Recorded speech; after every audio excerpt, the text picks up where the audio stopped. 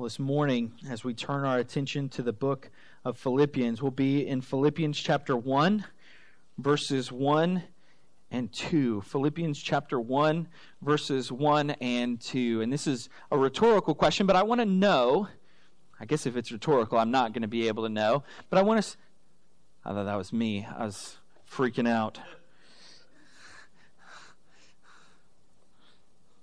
Can't be me. I'm on airplane mode. I like to write letters, handwritten letters.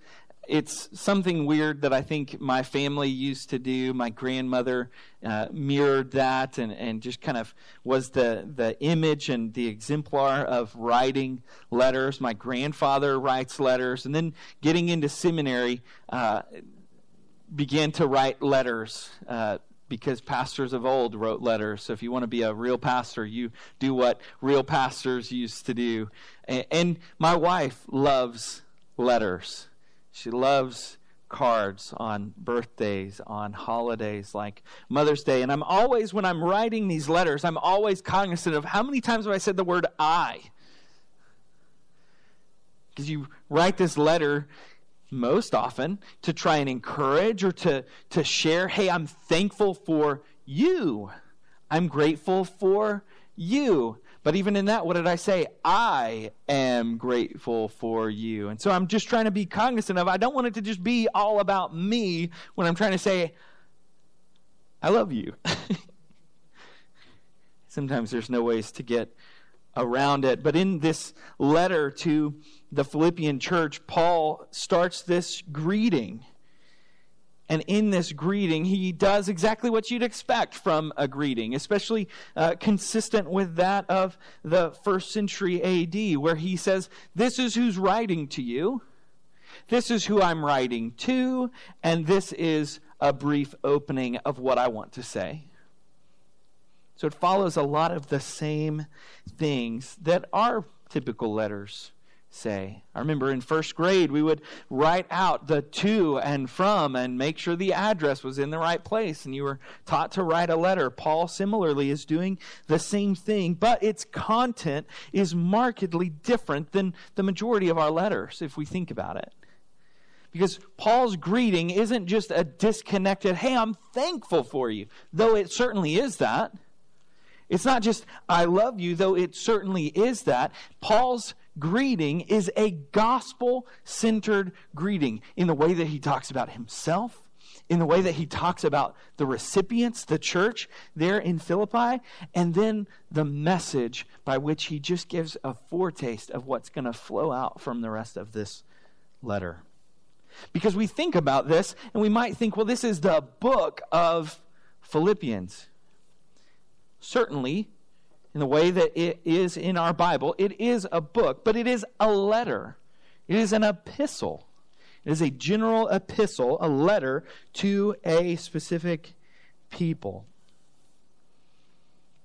So with that brief introduction, let's get into Philippians chapter 1, verses 1 and 2. If you would stand with me in the honor of the reading of God's Word.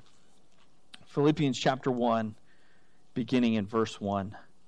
Paul and Timothy, servants of Christ Jesus, to all the saints in Christ Jesus who are in Philippi, including the overseers and deacons, grace to you and peace from God our Father and the Lord Jesus Christ.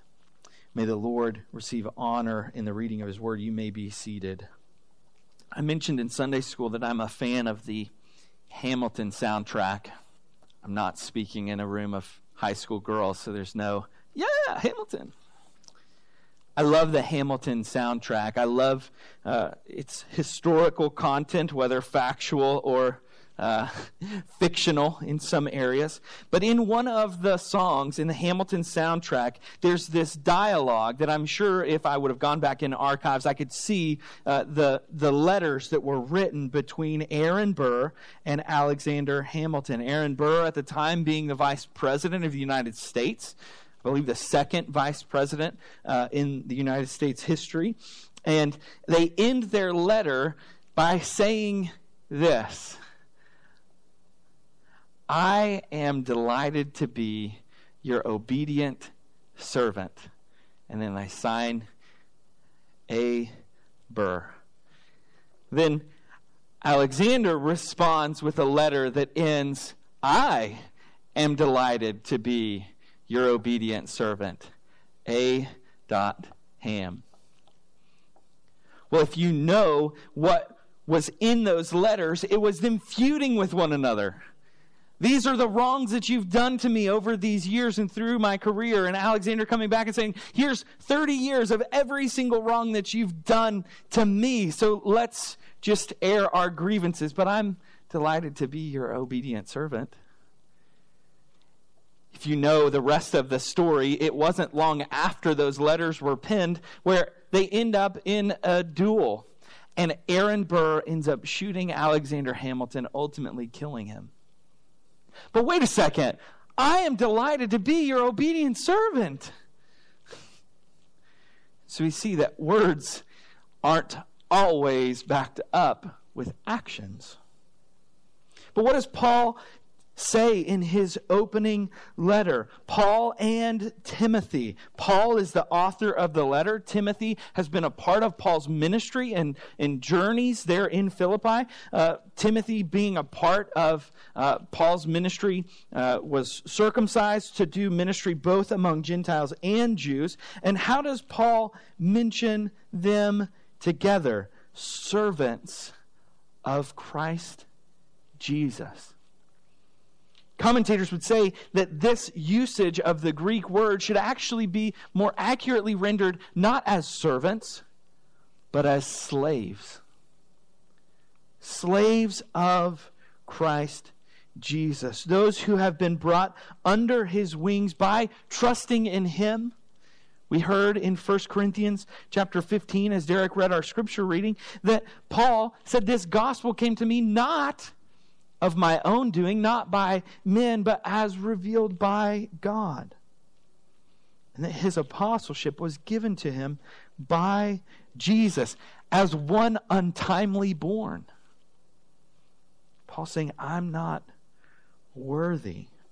So as Paul writes this letter, he wants the Philippian church to know that we are servants. We are slaves of Jesus Christ. We're not coming here to peddle our own message. We're not here to say something new. We're here to say exactly what Jesus would have us say.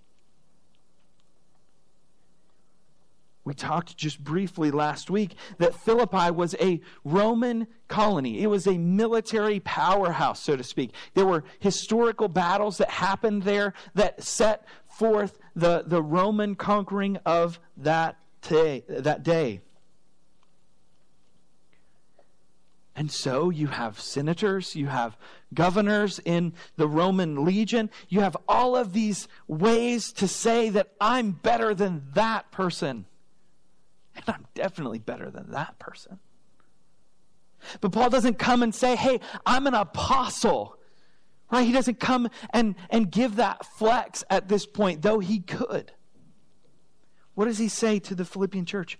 A slave that comes and is the foundation for him to say, have this own mind of yours that is Christ Jesus. Humble yourselves.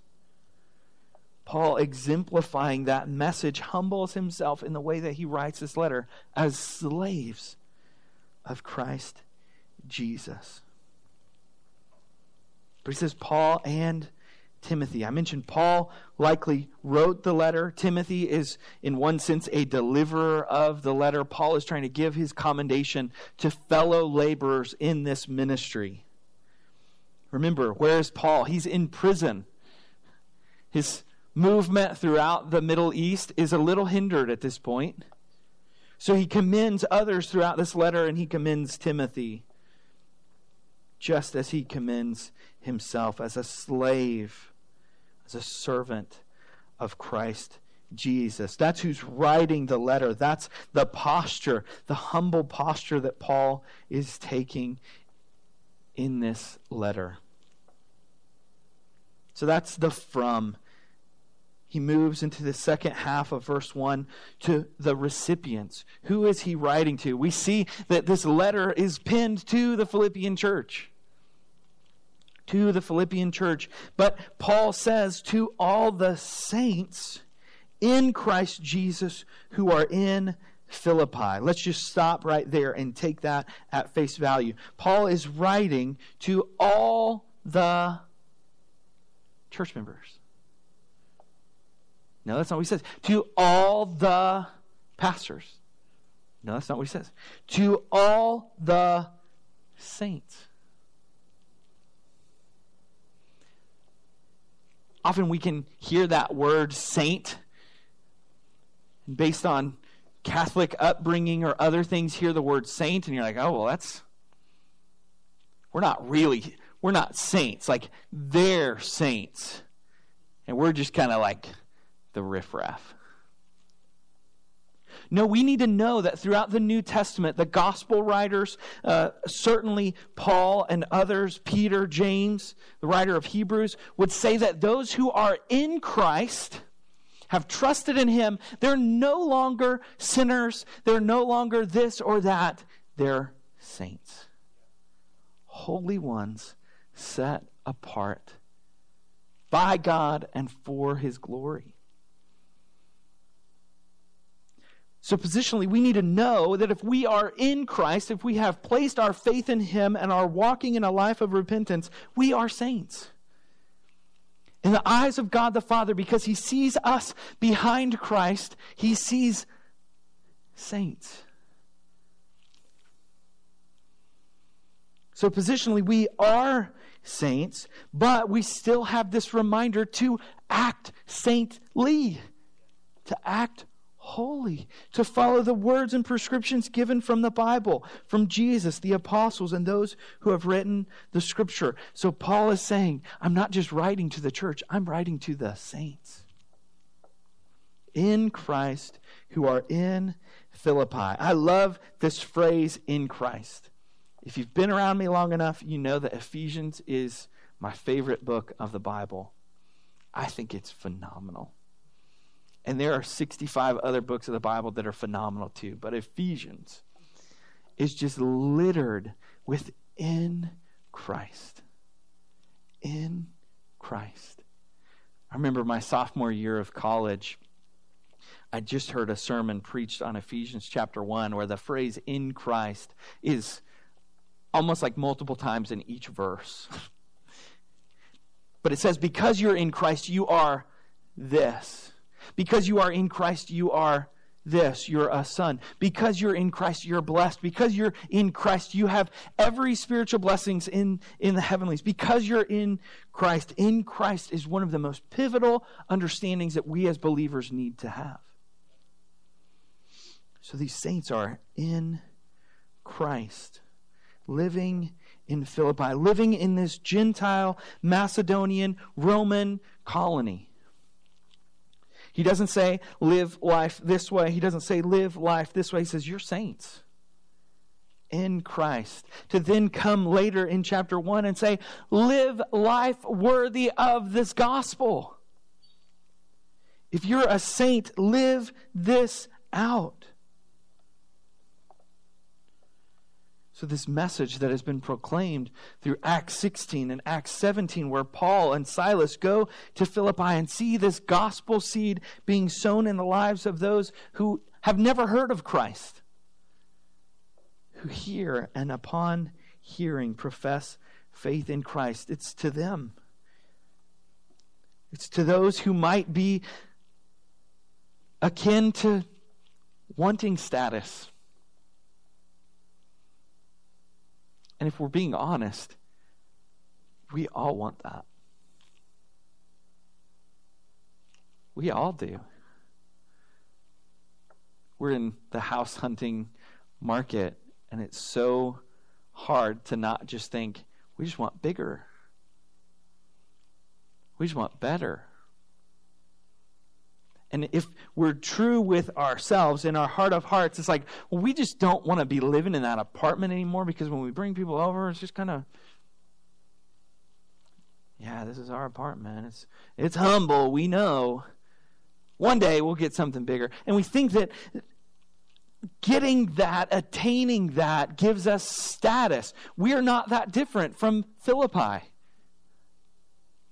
There are many things that are proud, that we should be proud about to be Americans. But there are so many things status-wise that should be struck down 100% for the sake of Christ. That our ultimate and final allegiance should not be to our country, but should be to our King, Jesus. That Paul later in the book of Philippians will say, you are heavenly citizens. Live out your life as such. So it's to those who might desire this status. It is to those who might be colonels, that might be sergeants, that might be all of these different things, senators, governors. They have everything to say. We made it, y'all. But it's to those that Paul says the gospel strikes that down. For if you're in Christ, he'll later say, all that I had, I count it as a loss for the sake of knowing Christ.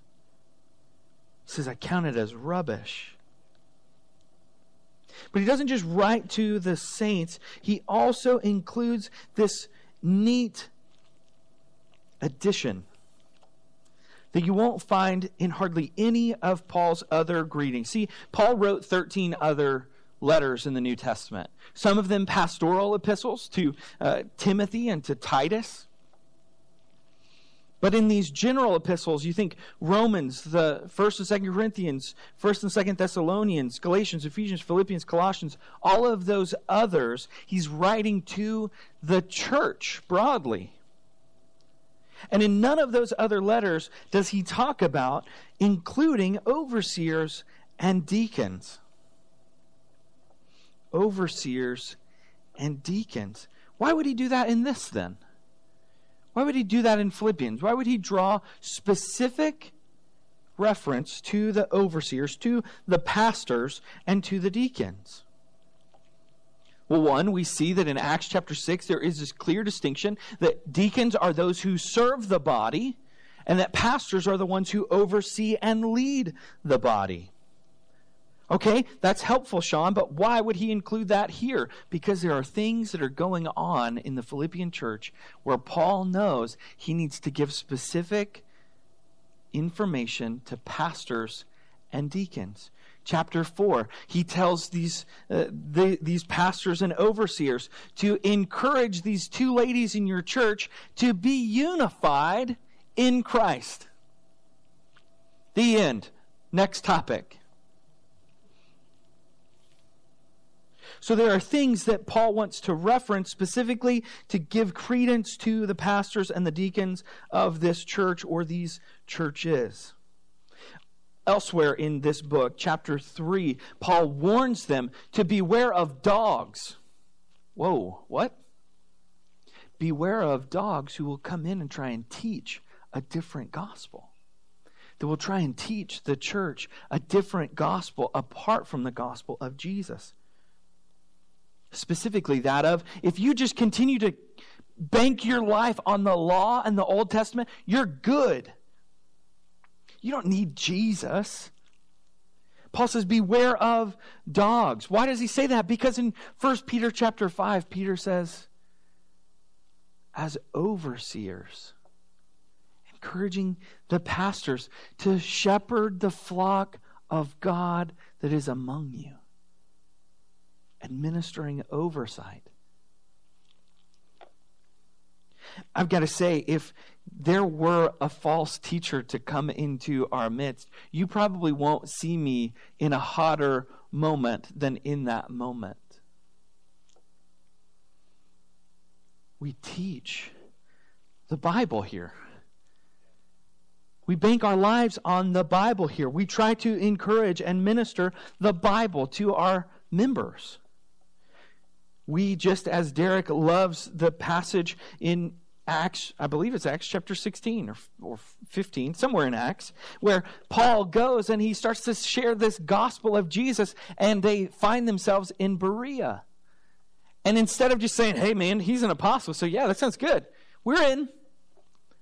No, the Bereans are known for testing what even this apostle is saying in accordance to Scripture. That is what we do as well. That is the role of overseers and deacons. Overseers guard the truth. They proclaim the gospel. They care for the sick. They, as Hebrews chapter 13, verse 17 says, they oversee even the souls of those under their care.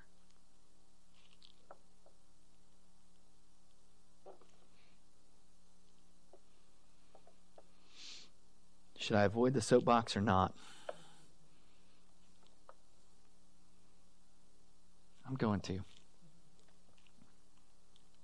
There is a lot of topic on pastors in Baptist churches, in evangelical churches, in churches in North America, all over the place. What is a pastor is one of the most hot topics. And let me just say, who is a pastor is what the Bible says.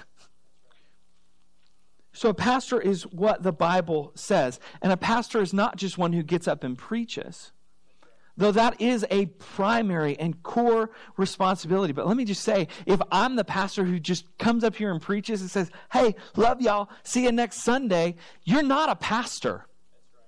You're getting a paycheck, you're smiling at people and acting like you care about them, and you don't. And that's not what I want to be at all.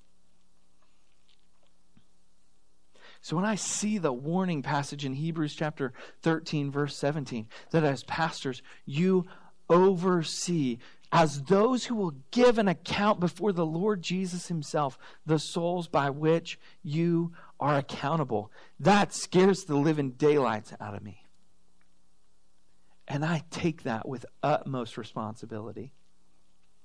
And so when you think about membership in our church and you think about, okay, well, what does it mean to be a member of First Baptist Church Eastwood? There's a lot of things that we've got questions still to answer. But let me just tell you, when you are a member of First Baptist Church Eastwood, I have a responsibility of the Lord Jesus himself to shepherd you, to care about your soul, because I know I will give an account for you. So first off, I want to know that you're trusting in Jesus. I want to know more than just, hey, when I was 7, I came down front and I prayed a prayer. I want to know, are you walking with him? Do you love him?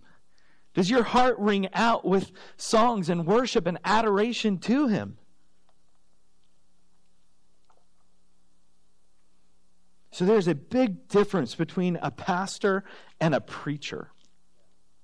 And there are a lot of churches that have great preachers, but not great pastors.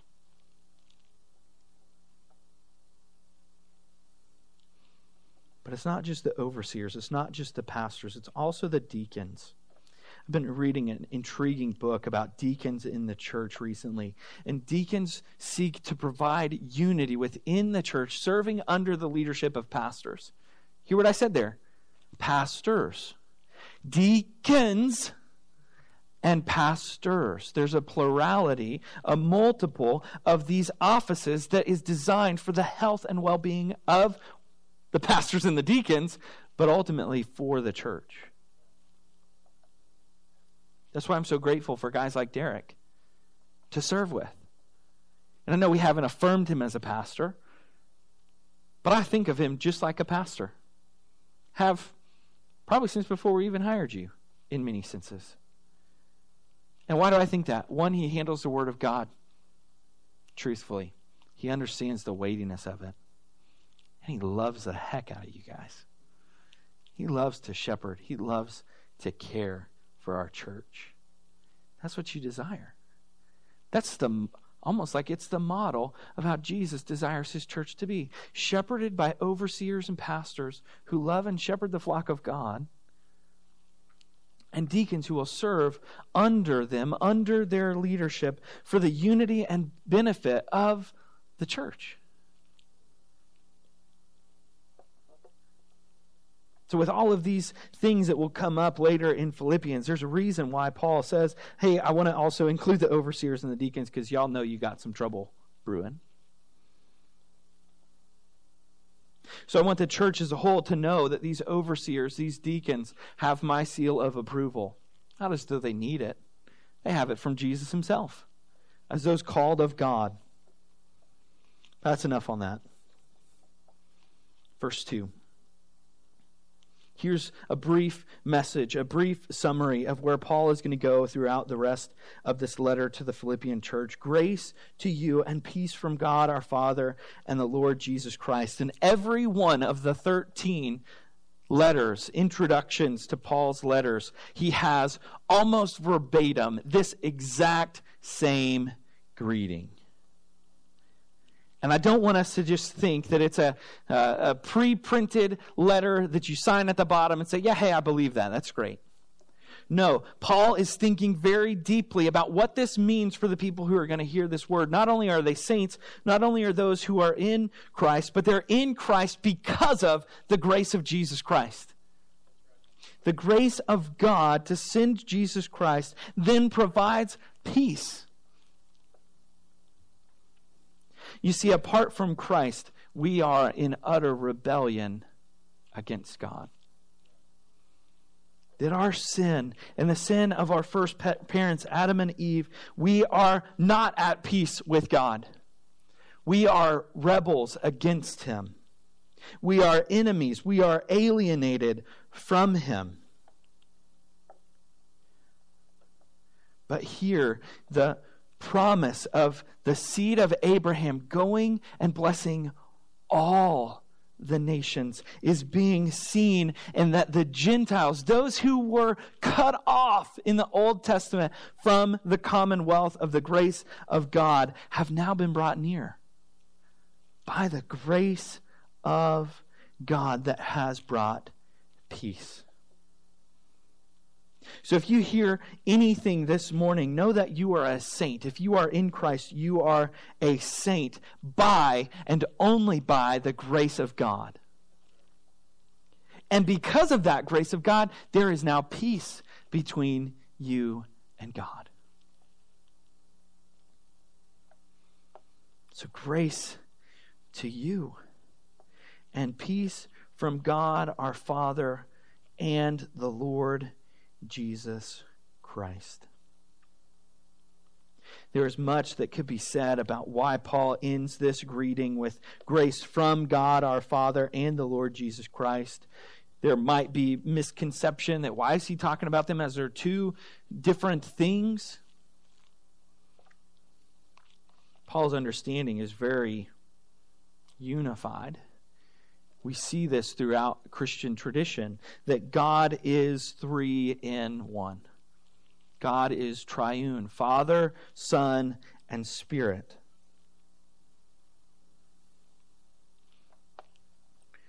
It is from God. One of my favorite verses is Romans chapter 5, verse 8. But God shows his love in this way, that while we were still sinners, Christ, the Son, died for us. That reality is then sealed upon us in Ephesians chapter 1 by the Holy Spirit. So for those who are saints, who are in Christ Jesus, who have received the grace and peace from God the Father through Jesus the Son, it's now sealed in them by the Holy Spirit.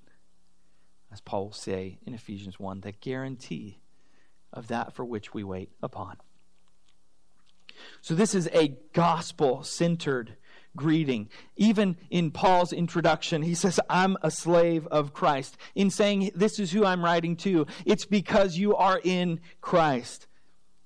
And the message I send, it's because of the grace and peace delivered in Christ. This is the good news. This is joy. This is hope. And it comes only in Christ. So as we think about advancing the gospel in joy, I want us to just hang our hat on one application. One application.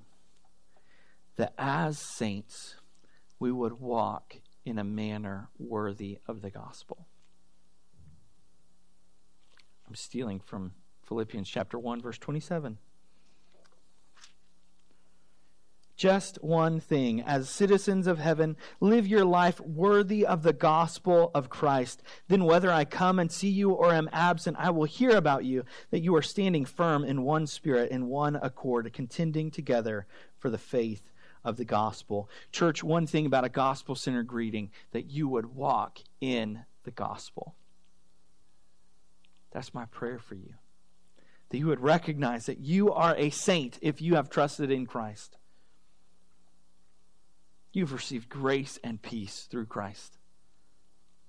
That no matter what comes, no matter what comes, no matter what comes, no matter what comes, whether imprisonment, whether the death of a loved one, we would recognize that we are in Christ. And let me just say, I cannot imagine that Paul's reminder glosses over the feelings and emotions that come from being in prison. I don't think Paul's saying, hey, just suck it up, guys. Like, just get over it. Trust the gospel. I don't think that's his posture.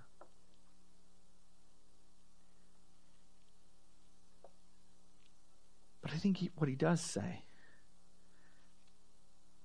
is he's found himself in affliction. He's found himself in troubled times. He's found himself in all of these oppositions. He's found himself in prison.